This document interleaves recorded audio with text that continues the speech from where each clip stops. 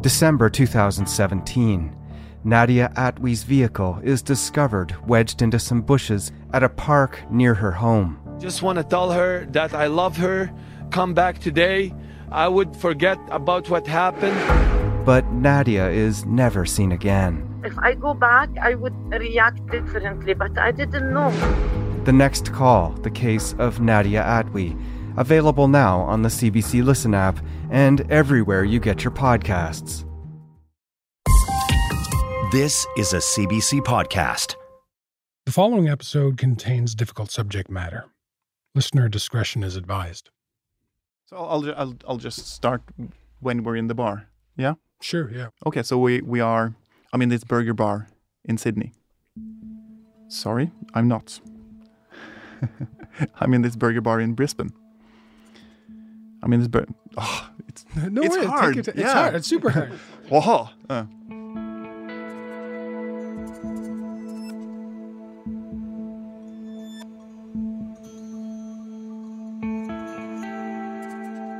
I think it's a difficult story to tell and perhaps also to follow because it's got so many layers in it. That's Håkon Hoydal. He's an investigative journalist, and he's based in Oslo. You got the story about how me and Einar found the server of this site. You got the story of the police operation, and you have the story about the people behind the site itself on the darknet. Håkon writes for a paper called Verdensgang. It's famous in Norway. Famous enough that everyone there just calls it by its initials, VG. And also you have the story about the arrest itself. So it's got several layers to it. Håkon originally broke this story. Talking about it usually isn't an issue, but for some reason, this time around, it's kind of messing with him. Sorry, and it's also a difficult story because of the subject. It is a tough subject, for sure, but I don't think that's really the issue. Håkon's used to covering nasty subjects. What's messing with him, I think, is that he's self-conscious. He's used to telling this story from the outside. He's not used to being a character in it. And what he's telling me now is the story behind that story. The biggest story of his career. So I'm in this burger bar in Brisbane. It's lunchtime, and it's really, really crowded. And I'm there with two other guys.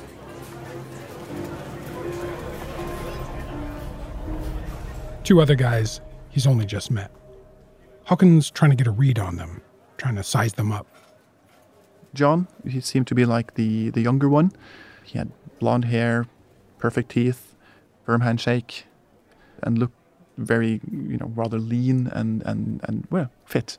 And Paul, the other guy, he also, he looked like he had been doing handiwork a lot and looked like a robust guy. They both look like they've been working out. So the kind of guys you probably don't want to upset, which is a problem, because Håkon's flown all the way from Oslo to do just that, to confront them about what they've been up to. But I was a bit surprised that they wanted to take me out to have lunch, because I told them that, I got some information that I need to talk to you about. So I was hoping that we could meet at an office, because this wasn't some information that I wanted to share with everyone. It's the kind of information that can destroy reputations, families, lives. I'm quite nervous because we're in this open bar with a lot of other people, noisy. We have to talk quite loud to be able to hear each other. And I'm about to tell them that I know that they're the ones who are running the largest child abuse website on the darknet.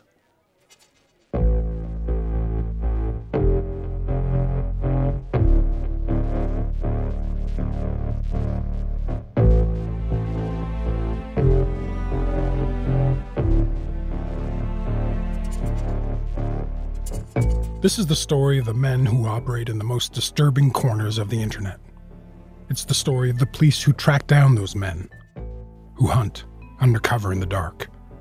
And it's the story of the reporters who try to shed light on this hidden underworld. My name is Damon Fairless, and this is Hunting Warhead.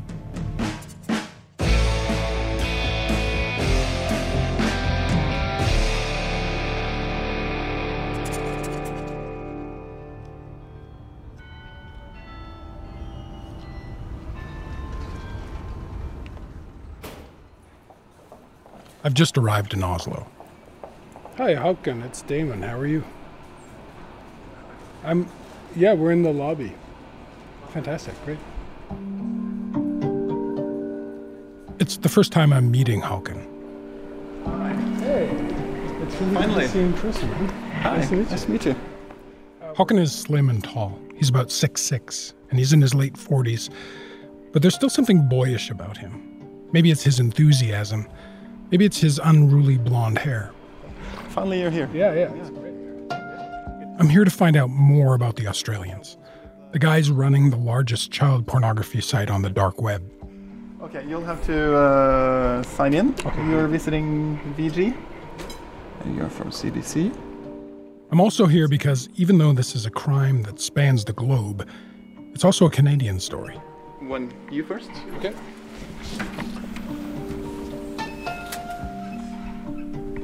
So much security.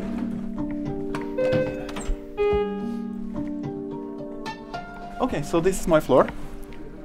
VG's offices are 4 floors of clean lines, glass windows, and open concept workstations. It's part modern newsroom, part IKEA catalog. Yeah, this is the main newsdesk. Among other things, Håkon investigates the scariest places on the internet, including the very worst kind of online abuse, child pornography. Håkon and I share some common ground and some common beliefs. I've spent the past few years researching and writing about extremely violent men, including dangerous sexual offenders. My interest lies in understanding the deep motivations of the people who commit serious acts of violence. Essentially, what interests me is forensic psychology. It's natural to want to turn away from uncomfortable stories. I get that, and I respect it. The problem is, you can't change what you don't understand, and you can't possibly understand the stories you avoid. So, like Håkon, the more I've come to understand just how prevalent and how destructive child pornography is, the more compelled I am to cover it, as a journalist, but also as a father. That said, you don't just wake up one morning and dive headfirst into the worst places on the internet. For Håkon, it was more of a step-by-step descent, one that began about 6 years ago. In 2013, a colleague of mine got a tip about a website where there was a website for revenge porn, and that it would be possible to identify some of these guys who had published these images. Back in 2012, hackers across the world had started breaking into people's iCloud accounts. Now, celebrities are being hacked. Hunger Games star Jennifer Lawrence, model Kate Upton have both been exposed. Personal photos for the world to see. iCloud was notoriously easy to crack at the time. Guys would break into women's accounts and post their pictures on so-called revenge porn sites. And let's be clear, revenge porn isn't pornography, nor is it revenge. It's online abuse by anonymous trolls. Some of these women were ex-girlfriends, some were famous, but most of them were total strangers. A lot of the pictures these guys stole were intimate and personal. So Håkon and one of his colleagues, Julia Ingebrigtsen, published an expose on one of these revenge porn sites. So it was one of the first articles about revenge porn, I think. The story was critical of the Norwegian police, and of the government too, for not cracking down on revenge porn, despite the disproportionately high numbers of Norwegian users on these sites. And that's when I got an email a couple of weeks after that from a man. He wrote in the email, I'm really annoyed. I've been trying to get in touch with you guys at VG for a long time now. I've been trying to email all these different guys and no one is answering me. And aren't you interested in what I'm having to offer? And this guy who had this tip, this hacker, he was Einar. Okay. Yeah. And so your first contact with Einar was through this annoying email, yeah.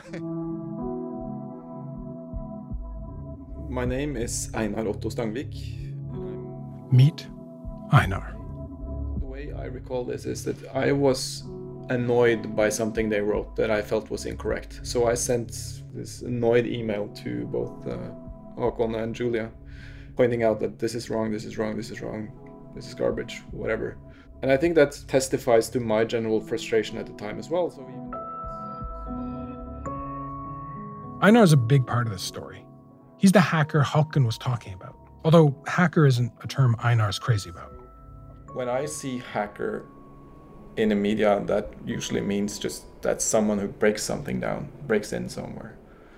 And that isn't a brand that I would want to have on like my persona, because that's not what I'm doing. I try to come up with solutions. I try to build things. I try to fix things, not tear them down as such. So I just feel it doesn't describe me very well. It's just imprecise. But in a lot of ways, Einar is the typical hacker. Hyper-focused, logical, super methodical. But he's not all stereotypes. He's also stylish, fit, emotionally sophisticated, and highly self-aware. Back when Einar sent that email to Håkon, he was working a job he couldn't stand. I was getting depressed with my whole career choice.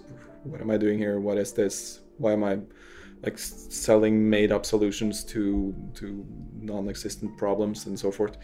I eventually figured that I have to do something meaningful with whatever knowledge I'd amassed up until then. And so I sat down one day and read some articles and saw that, well, iCloud hacks, that seems to be the thing now. So that sort of left a lingering feeling that, well, hey, maybe this is something that I can do something with. Einar decides to take on some of these guys, to hack the hackers. But right around Christmas 2012, I started building a system that would monitor these different sort of shady forums for newly posted images.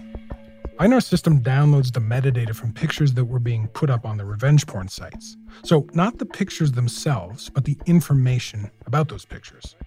File names, when the shot was taken, GPS coordinates. So through, I'd say, a week or so, I'd amassed millions upon millions of these metadata collections. That's the haystack. But Einar's looking for a needle. He builds another program, this one, to automatically detect which GPS locations, if found, was in Norway. And most of the Norwegian photos aren't hacked. In fact, most of them are completely tame. But then Einar's system flags something. A posting with, I believe, 15 pictures from what seemed like different girls. Not totally explicit pictures, but obviously private. The same guy posting a response to another person further down the thread said, "Who says that the girls know that I have those photos? iCloud, ... So it felt like I'd hit exactly the sort of posting that I was looking for. And Einar creates a few user accounts, different personas, and he uses these personas to manipulate the site administrators. Eventually, he gets one of them to reveal an IP address, which Einar uses to identify the man who originally posted those 15 stolen photos. Einar was running a full-fledged undercover operation, entirely on his own. And it's around this time that he reads Håkon's article on revenge porn and fires off his disgruntled email, pointing out the inaccuracies in the story.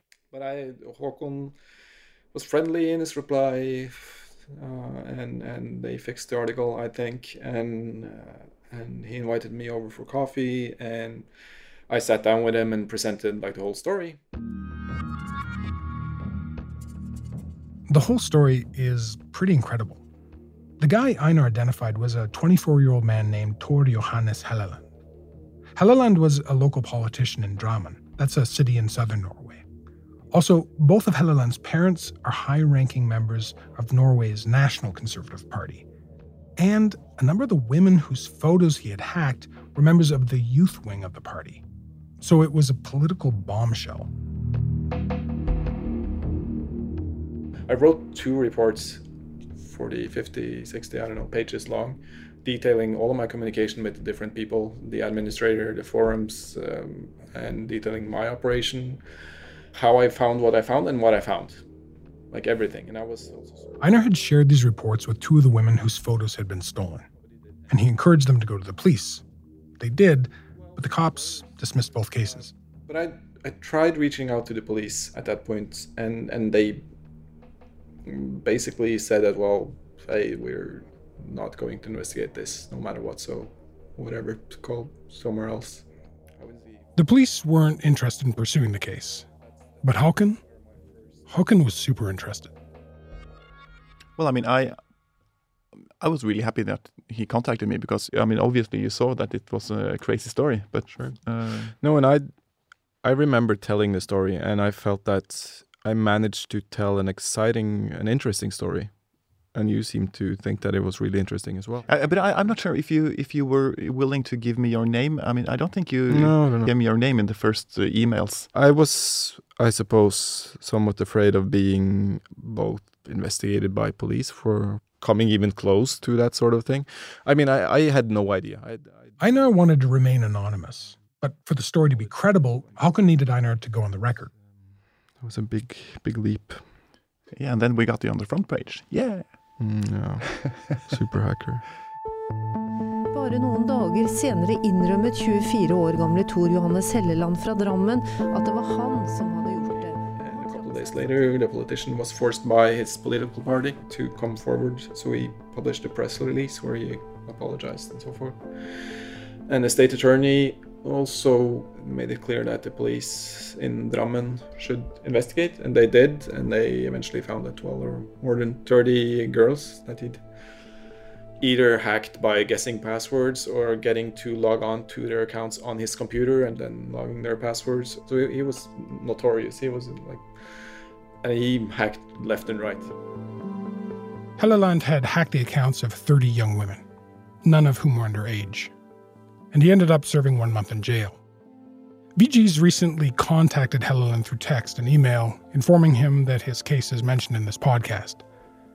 He hasn't replied.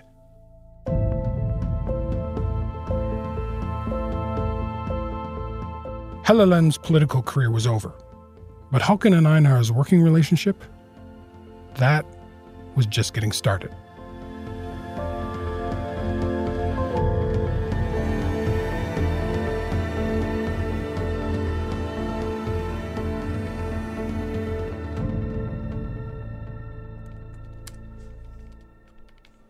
I mean, so you've probably heard of the site, and totally. So it isn't much of a surprise to anyone that there's a lot of stuff. Here's stating the obvious. The web can lead you down some rabbit holes. So we just back up to the main menu. So yeah, if we look at the different boards, we've got anime, cute, mail, flash, weapons, auto, science and math, LGBT, pony, and those rabbit holes have rabbit holes. You had clicked on random? Yeah. Okay. So this board is pretty random. There are a lot of different things. And those rabbit holes have rabbit holes too, which can lead to some pretty terrifying places. And there are different threads for, I don't know, So what do we got here? Likely someone falling onto train tracks or something. Right. Einar's showing me around 4chan. It's one of the sites he was monitoring when he was working on the revenge porn story. You've probably heard of it. It's the internet equivalent of public washroom graffiti. Revenge porn aside, you'll find all kinds of garbage spewed across its forums. These threads often spin into like the posting of pictures of people who wouldn't want to be on this site. So that's the thing. People here often tread on a thin line towards what's illegal and not. Like, she looks quite young. That is certainly on some line somewhere. Yeah. Okay, so this is I mentioned earlier that when Einar was infiltrating the revenge porn sites, he used one of his online personas to get close to the forum's administrator. Well, that guy ended up recruiting Einar, or Einar's persona, because he needed help deleting the deluge of illegal images that was constantly being posted. And he started talking about like the problems he was facing as this revenge porn administrator and his daily business, the people who was giving him a hard time. And some of these people were people who advertised for different file hosting services where Their selling point was that, well, on our services you can find these pictures, and there would be girls where you'd understand immediately that girl isn't 18, she isn't 20, she's more like 11 or something.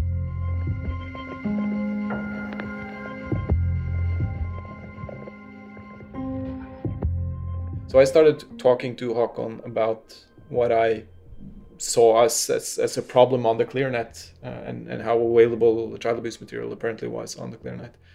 It's worth understanding a few terms. ClearNet to open web is everything that you can find through. The ClearNet accounts for about 10% of what's on the internet. The deep web is the other 90%. All the stuff you can't access through web browsers. So password-protected pages, encrypted sites, that sort of thing. There's also the dark web. Now that's part of the deep web too, but it's also sort of its own beast. It's something we're going to get into more later. For now, all you need to know is that Einar had gone down enough ClearNet rabbit holes to know that there was a lot of child pornography squirreled away across that 10% of the web we all use every day. I started talking about this problem to Håkon in, I think, August or September 2013. And so we were like tossing ideas back and forth for a couple of months before we actually... Einar was confident he could find guys downloading this stuff. Håkon was eager to jump on the opportunity. I mean, my first reaction was, oh my God, now we will be finally able to identify these guys and then go knock on their doors and talk to them. Not after they've been arrested, but while they're actually in the act, more or less, of downloading. Around this time, VG offered Einar a full-time job, so he and Håkon got to work. The sites Einar had been monitoring all had records of the files that had been downloaded. In some cases, those records were associated with the usernames, email addresses, and IP addresses of the people doing the downloading, meaning they could be tracked. Einar focused on files downloaded to Norwegian IP addresses. So now he and Håkon had a large batch of files they suspected were child pornography, but they had to confirm this. So we decided quite early that we can't look at these images ourselves. So we turned off image downloading. We didn't download any images ourselves on our computers. We just dealt with the file names and talked to the Norwegian NCIS, Police, the police, and got help from them in identifying some of the file names. They told us, okay, this file name, it's regular porn. This is child abuse. So they would open them and tell you what was in them, or they had a way of doing this? Yeah, they have a list, the police, of file names, of files that they know already are child abuse files. And some of these files they also opened to take a look at, but that was a handful, I think. And from this small batch of files that we knew contained child abuse material, Einar, he was able to build this filter to find other other files that also contain child abuse material. So he used... In the end, Einar wound up with about 5,500 files, downloaded from about 300 Norwegian users. From there, it was straightforward internet sleuthing. Some of the people we just found by Googling. It's amazing how people, they use the same email address many places, or if they use it just a couple of places, then we be able to track them. Or they use the same username on Skype or WhatsApp or some other platform.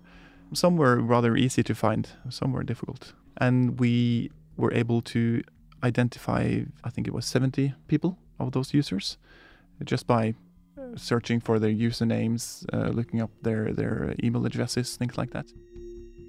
Håkon knew he could get hold of these men now, but there were a few ethical considerations. I mean, first of all, how do we contact a guy and tell him, I know about your most terrible secret? Do we go to their door? If so, who's going to answer? Do they have a family?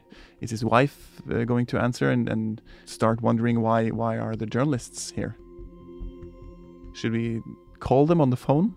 And also, would they commit suicide just by knowing that we knew this? So I talked to psychologists to understand, is this safe for the downloaders that we contact them? And the psychologists, they told us most of these guys, when they are confronted with what they do, they want to talk. They are really scared, but they are also grateful that they finally have an opportunity to talk to people about this. So we decided, okay, we'll find a way to contact them.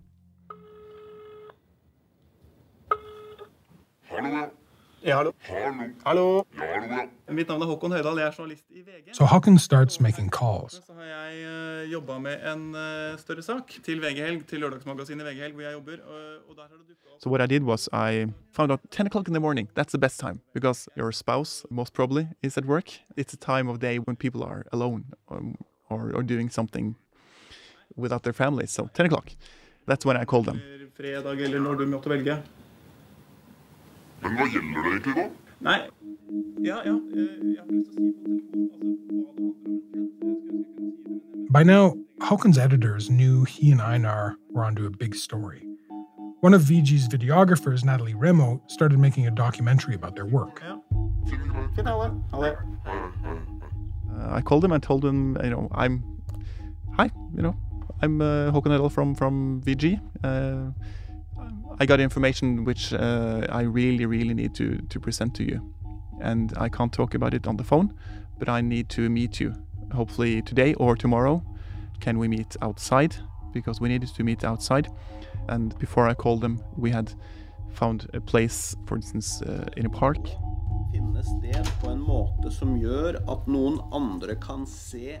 Håkon's editor at the time was a guy named Tori Petterson. That's his voice. Pettersson's big worry was that one of these men might get violent. He gave Håkon strict orders to do these interviews in public spaces. Einar and Natalie would hide at a distance. They'd film and take photos, and also just be ready to call the cops, just in case things went sideways. The absurdity of that situation would be next level. I remember hiding in the bushes and sneaking around there and trying to, on one hand, pay attention if you pulled a knife on Håkon or something, and also trying to photograph it. Yeah.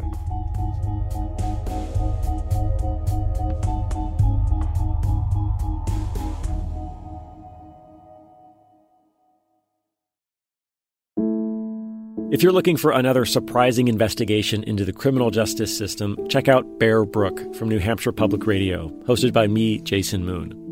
Bear Brook is back with an update on our second season. Jason Carroll is serving life in prison for a murder he says he did not commit. Now, the biggest development in the case in 35 years could lead us one step closer to the truth. Listen to the complete second season of Bear Brook, now available wherever you get your podcasts. How many guys did you contact? 10. 10 guys. Yeah. And did you meet with all 10? I met all of them, actually. Yeah. Okay. It's the most interesting meetings I've had with people. I don't think I'll ever have more interesting meetings. Why? What was so interesting? I guess it's because one thing is I really wanted to try to understand why did they want to download child abuse material. Some of them were able to tell me that, and I learned a lot, really. Håkon learned a lot about these men's psychology. Specifically, he learned a lot about denial. So some people said, "Oh, I didn't do it," but I mean that's just silly. Come on, we know you did it. And then they told us, "Oh, well, I was searching for a movie like Mission Impossible, and then for some reason the file turned out to be child abuse material." And then we could say, "No, we know that the file that you downloaded is called 12-year-old blowjob, for instance. It's not Mission Impossible."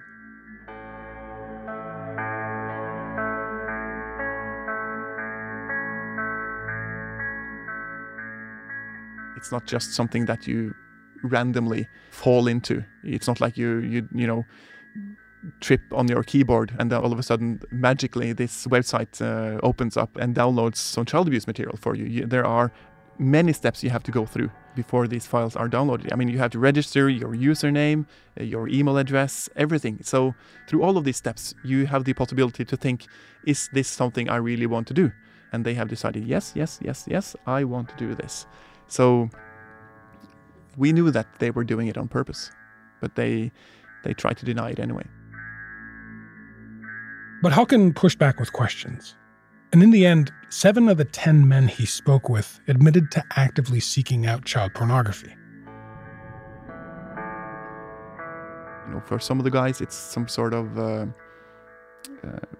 extreme sport, mental extreme sport. How much shit can I watch? They downloaded beheadings and every kind of terrible things just to see how much their brains could deal with. and they were either alcoholics or did drugs also. So they had this addiction problem already. Did you ask them at all whether they had experienced any sexual abuse or trauma? Yes, a couple of them told me that they had probably experienced something. But I mean, the other eight, they hadn't experienced anything. So it's you can't use that as an excuse. Did any of them explicitly talk about pedophilia, being attracted to children, as the main cause? No, all of them told me I'm not a pedophile. All of them told me that. All of them said that they're not a pedophile. Yeah.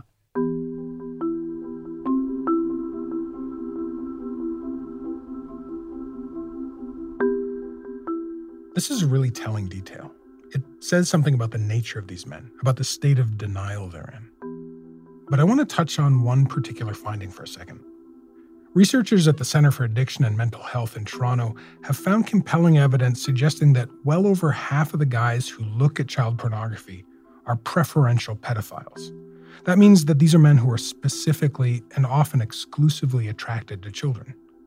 So the fact that none of the men Hauken interviewed admit to being a pedophile suggests a lot of them are lying. Lying to Hauken or lying to themselves. Oh yeah. Sorry. Can I just noticed sometimes when you use the term child pornography instead of child abuse material. Yeah. Einar and Håkon use the term child abuse, as in child abuse images, child abuse materials, instead of child pornography. And so do most cops and researchers. For good reason. If you use the term child pornography, then that's a term describing the images as seen from the abuser's point of view. That this is images made to sexually arouse people. But that's not what they are. They are images of child abuse. So that's how we need to talk about them. And once you've seen those images, you can't unsee them. Once they're in your head, they can mess with you. And this is something that's important to keep in mind if you want to understand a little more about Einar. From early childhood until I was 19, I think. I was living in a very deep woods. And so with the computer as my basically only friend. When Einar was about 14 or so, he takes a trip from his home deep in rural Norway to a big computer conference. Back then, CD burners were the hot tech item. Einar had just bought one. It's expensive. And so to make back some of that money, he takes it with him to the conference and he sets up shop backing up people's hard drives. And I obviously wouldn't look through the things that people gave to me. I just burned copies, burned backups. And I slept in a sleeping bag in my chair while I burned those CDs. By the end of the week, he's made some cash. He takes the CD burner back home with him and also a bunch of used CDs. So I got back home and at the time, I'd say like 1 in 10 CDs or so would just be damaged in some way. My experience had been that some of the CDs that were damaged could be reused. So I went through the CDs and thought, well, maybe you can burn something else on the rest of it. And one of the CDs turned out to be the most nightmarish stuff that I've seen. I open it on my computer and like immediately what pops up is an image folder. I saw what was a kid, likely a girl, who was like back down on the floor or pavement, I don't know, with what looked like a skiing pole, tying the legs up and back, like exposing him, her. That just stuck with me, something fierce, for like many years. And I think going back into like these kind of projects, that started. So I have a photographic memory. My memory works. I can like I see the thumbnails now when I speak of them. And going back into these projects stirs all of these old memories that you aren't supposed to have there to begin with.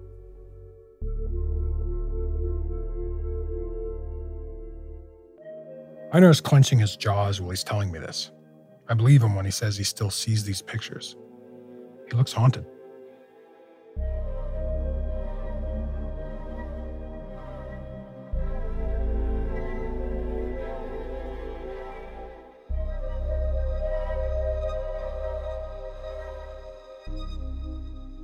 Hauken and Einar work on their story for close to a year. VG runs it as a major feature in the summer of 2015. Now, keep in mind, VG is the most widely read news site in the country. It averages about 2 million readers a day.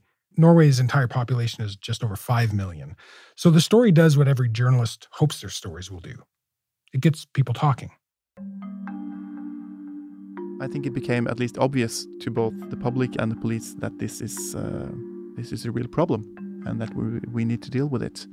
So in the last couple of years, more and more local police districts have established their own task forces specifically to combat online child abuse. It also got the attention of a few readers who Håkon wasn't expecting to hear from. But I found it really interesting to see that also people who identified as pedophiles or other guys who were downloading child abuse images, they also found our articles important and helpful for them. Like this guy who contacted me and told me that this is the first time that anyone had been able to write about his problems in a way that he could relate to it. So he contacted me and was really frustrated because he was really worried about himself. He didn't want to have these feelings. He didn't want to feel these desires towards children. He didn't want to download child abuse material. But he still found that, he did it and that he felt a desire towards children. And he was, although he told me he hadn't done anything, he was really scared about what he might do.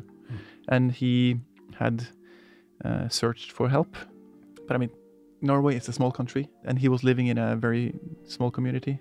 He couldn't tell his doctor because everyone knows everyone there. So he was stuck with his feelings by himself. And he still is.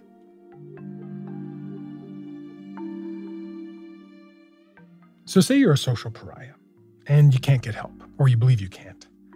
What do? Well, some men follow a particular path. They go down all the rabbit holes the ClearNet has to offer, and eventually they find themselves overlooking the biggest rabbit hole of all. The dark web. Many of the sites that we looked into in relation to the downloader story were hinting at these sites on the dark web as well. So there would be links to dark websites and mention of dark websites on blogs and message boards. And simply put, it's an encrypted web within the web that's designed to be hidden from surveillance, hidden from people trying to monitor what's going on there, trying to censor the stuff that's on there. There's a lot of mystique surrounding the dark web, but really it's just a bunch of hidden websites. To navigate them, you need a specialized browser called Tor. Now, there are plenty of non-sketchy, completely legal sites on Tor. Places to share photos, opinions, recipes, places to sell and buy things, places for fan fiction and politics. None of them any more disturbing than what you'll find on the ClearNet. But then there are plenty of disturbing sites too. If you go looking for the dark markets and try to find a hitman for hire, and you're likely just going to lose your Bitcoin. And then there obviously are the child abuse sites and various other sorts of sexual abuse sites as well, but the child abuse scene has been fairly active and thriving there for many years now.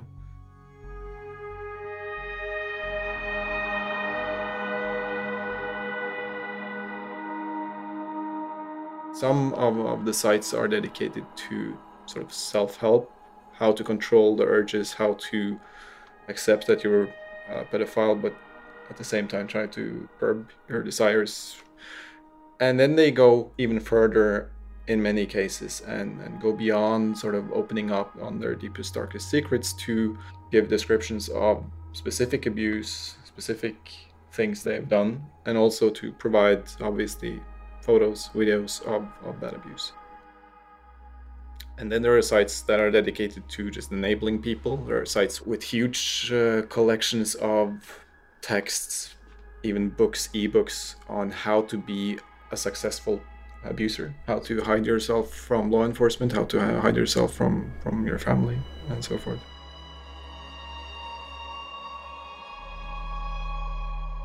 A big part of the dark web's appeal is that it offers these men something they can't find anywhere else. A subculture of like-minded people. And it is almost entirely men, by the way. Women account for less than 1% of the people interested in child pornography. So Einar started monitoring what was happening on the dark web. Håkon, who was reading through one of the forums on the dark web and saw a reference to the downloaders. Einar's talking about the downloaders, the 10 men in the story he and Håkon had published. And they were discussing them or describing them as ClearNet losers or some such, I don't know. It said more like these guys who were identified were the idiots on the ClearNet, the people who are taken all the time. Darknet is still safe and sound, and I'm proud to be a member of a worldwide movement of child lovers. So it was really a middle finger to our work, and just fuck you, and you won't be able to find us. And so we took that as a challenge. Okay, you claim that we can't identify and we can't take you just because you're on the darknet. Let's see if we can do that.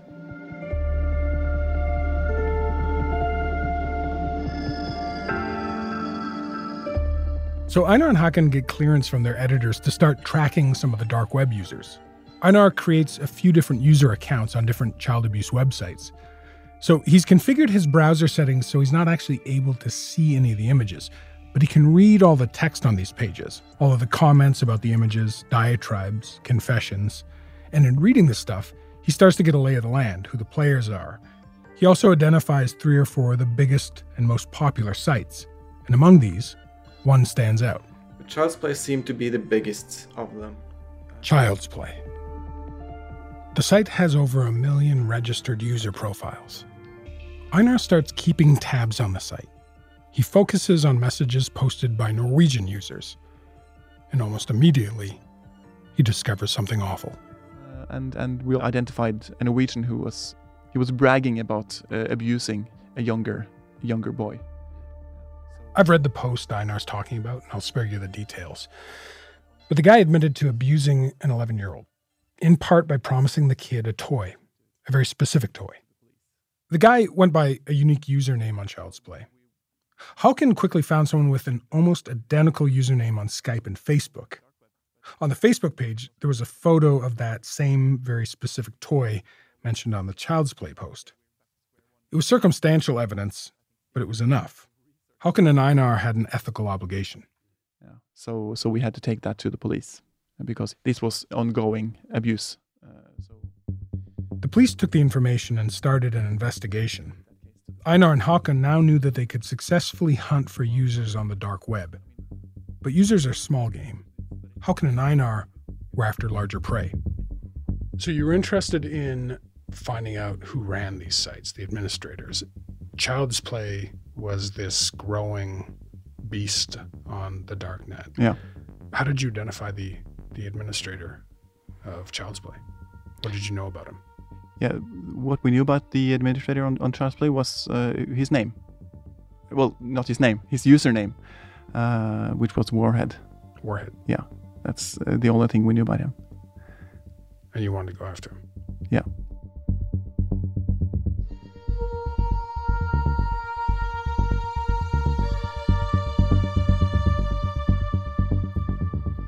I've never been uncertain that we could unmask people on the dark web. I mean, it's all about effort. It's all about how much time you're willing to spend on it. Everyone can be unmasked if you're willing to put the time and resources into it. That's at least my experience.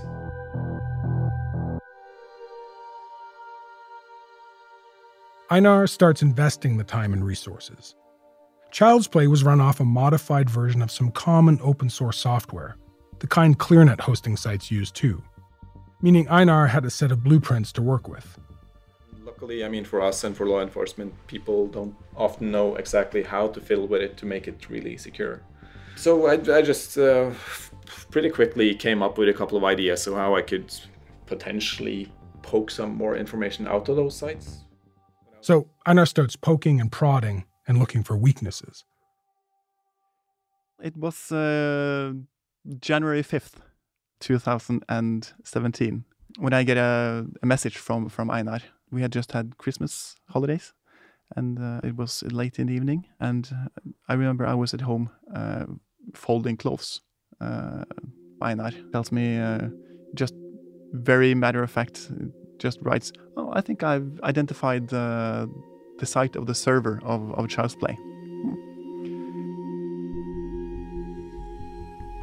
Einar had located the server at a hosting facility in Sydney, Australia, a place called Digital Pacific.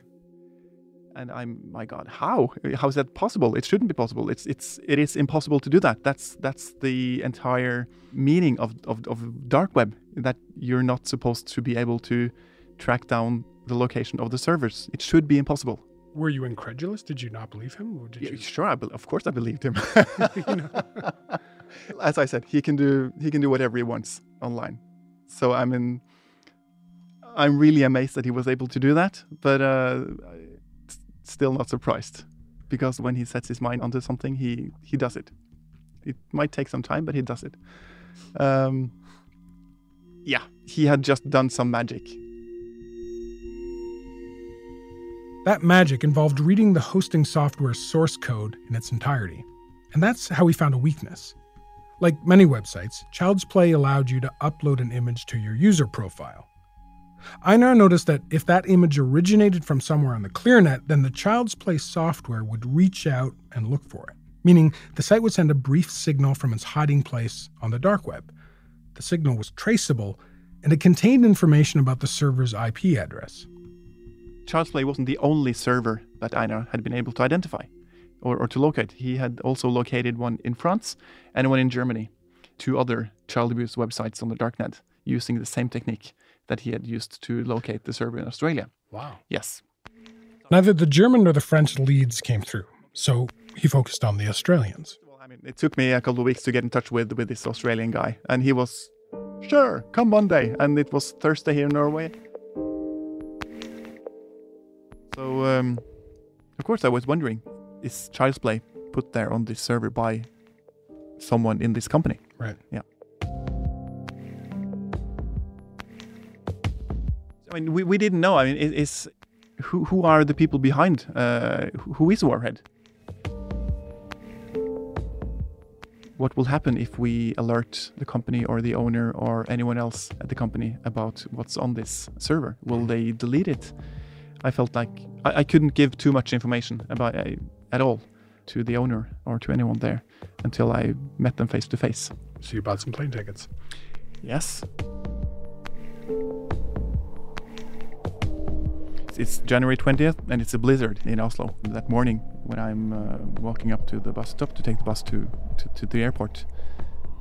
So I'm really struggling with the suitcase, in this snow and wind, and it's terrible weather. And while I'm walking, I get a phone call from the police who has been investigating the Norwegian that we were able to identify a couple of months earlier when we first started this research. This is the guy who was bragging about abusing the kid. Right.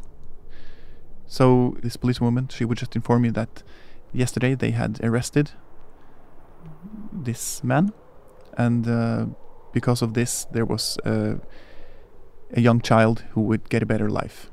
Wow. Yeah. How are you feeling? I don't cry very often, but I did then.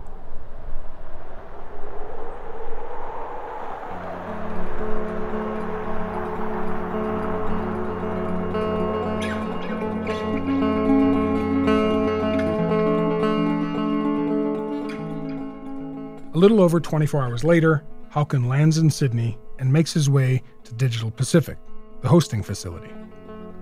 They had offices very close to the Opera House in a high-rise there.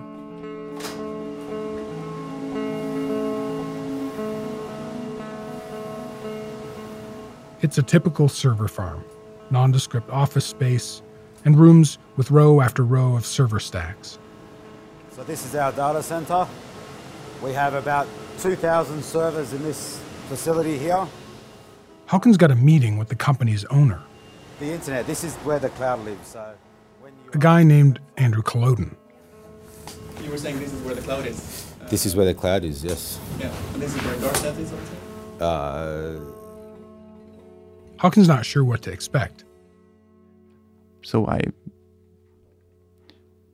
I went there and I told them that we are investigating child abuse websites on the darknet, and that we had found that one of the main websites was stored on the server that they had, and that I needed them to tell me who had rented the server, because they were probably the people who were running the website and the administrators. How did he react? I'd prepared a long speech. If he denies, if he says this, I will say this. I had really prepared this talk with him. But I felt like he thought I was running the operation. You got to admit, you had that in you as well when you first came, right? Well, I mean, you thought you'd caught the criminal. Yeah. Turns out Håkon didn't need that speech. Culloden tells Håkon to pull up a chair. He said, I'm just as interested as you in knowing who this is and to get to the bottom of this.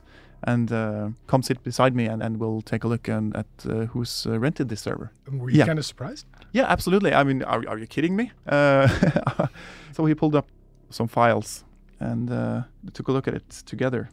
It's a customer registry, I guess. And he could see that this server had been rented since 2014. And then we saw some messages by the customer service? Yes, customer service. Because they thought that this person who was renting the server was a bit peculiar. They couldn't find out his identity. So this customer service person, he wrote in a message, sketchy-looking ID has been submitted and customer is withholding information towards their project. So the customer service guy, he had seen this and thought, okay, something's fishy going on here. Who is this guy who wants to rent the server and why? Why do they want to rent it? Mm-hmm. So he sent a message and he tried to call this guy, but he didn't answer. And the same day, they get an email from the people who wants to rent this server. And it says, you can contact Mr. Paul Griffiths at Task Force Argos, as he will verify the validity of our presence. And that's when we knew who these people were. Who was it? Task Force Argos. They are worldwide celebrities, sort of, in the law enforcement community. They're cops? Yeah, they're cops. It's the police. I'd gone down to Australia to find out who Warhead is, and all of a sudden I find out that Warhead is the police. Håkon and Einar had stumbled on a major undercover operation. Which brings us back to the guys in the hamburger joint, John and Paul. So you're in Brisbane. I'm in Brisbane. It's hot. It's hot. And I'm waiting to meet some police officers. I mean, they definitely look like police officers with their white shirts and their ties. The way they're walking, they feel very confident. You can see that they're confident and they know what they're doing. Were you intimidated at all? Not by them, but I was a bit surprised that they wanted to talk to me, wanted to take me out to have lunch outside the police headquarters, because I told them that I got some information that I need to talk to you about. So I was hoping that we could meet at an office inside the headquarters. So you guys went out for lunch then? We went for lunch to this noisy burger bar. I was looking around me and is this a place where I'm going to have to tell them that we know what they're doing? And that's what I had to do.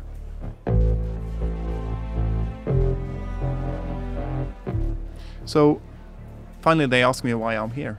Why do I want to talk to them? I tell them that I know that they're the ones who are running this website. And Paul, one of the guys, he just turns purple and quiet. And John, the other guy, he turns completely white and gets real stiff and upright and stern and says, we're not going to discuss this anymore until I know how you have found this information, how you knew it was us.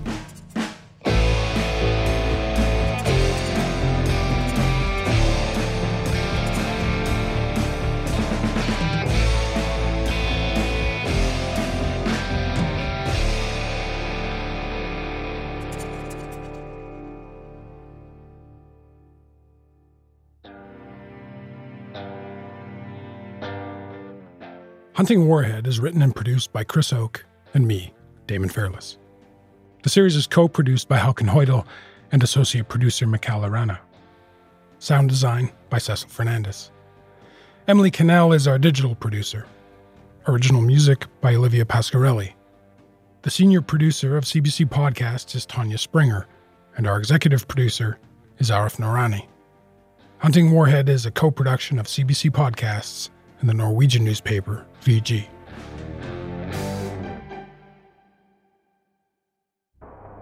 Coming up on Hunting Warhead. Now we knew that Warhead, he's the police. So we could track this operation from our computers sitting here in Norway. But the police didn't create the site. So that's when he found one article about 3 men charged in Virginia. It was just sort of one loud bang. Then all I could hear were dogs barking and people just screaming in terror.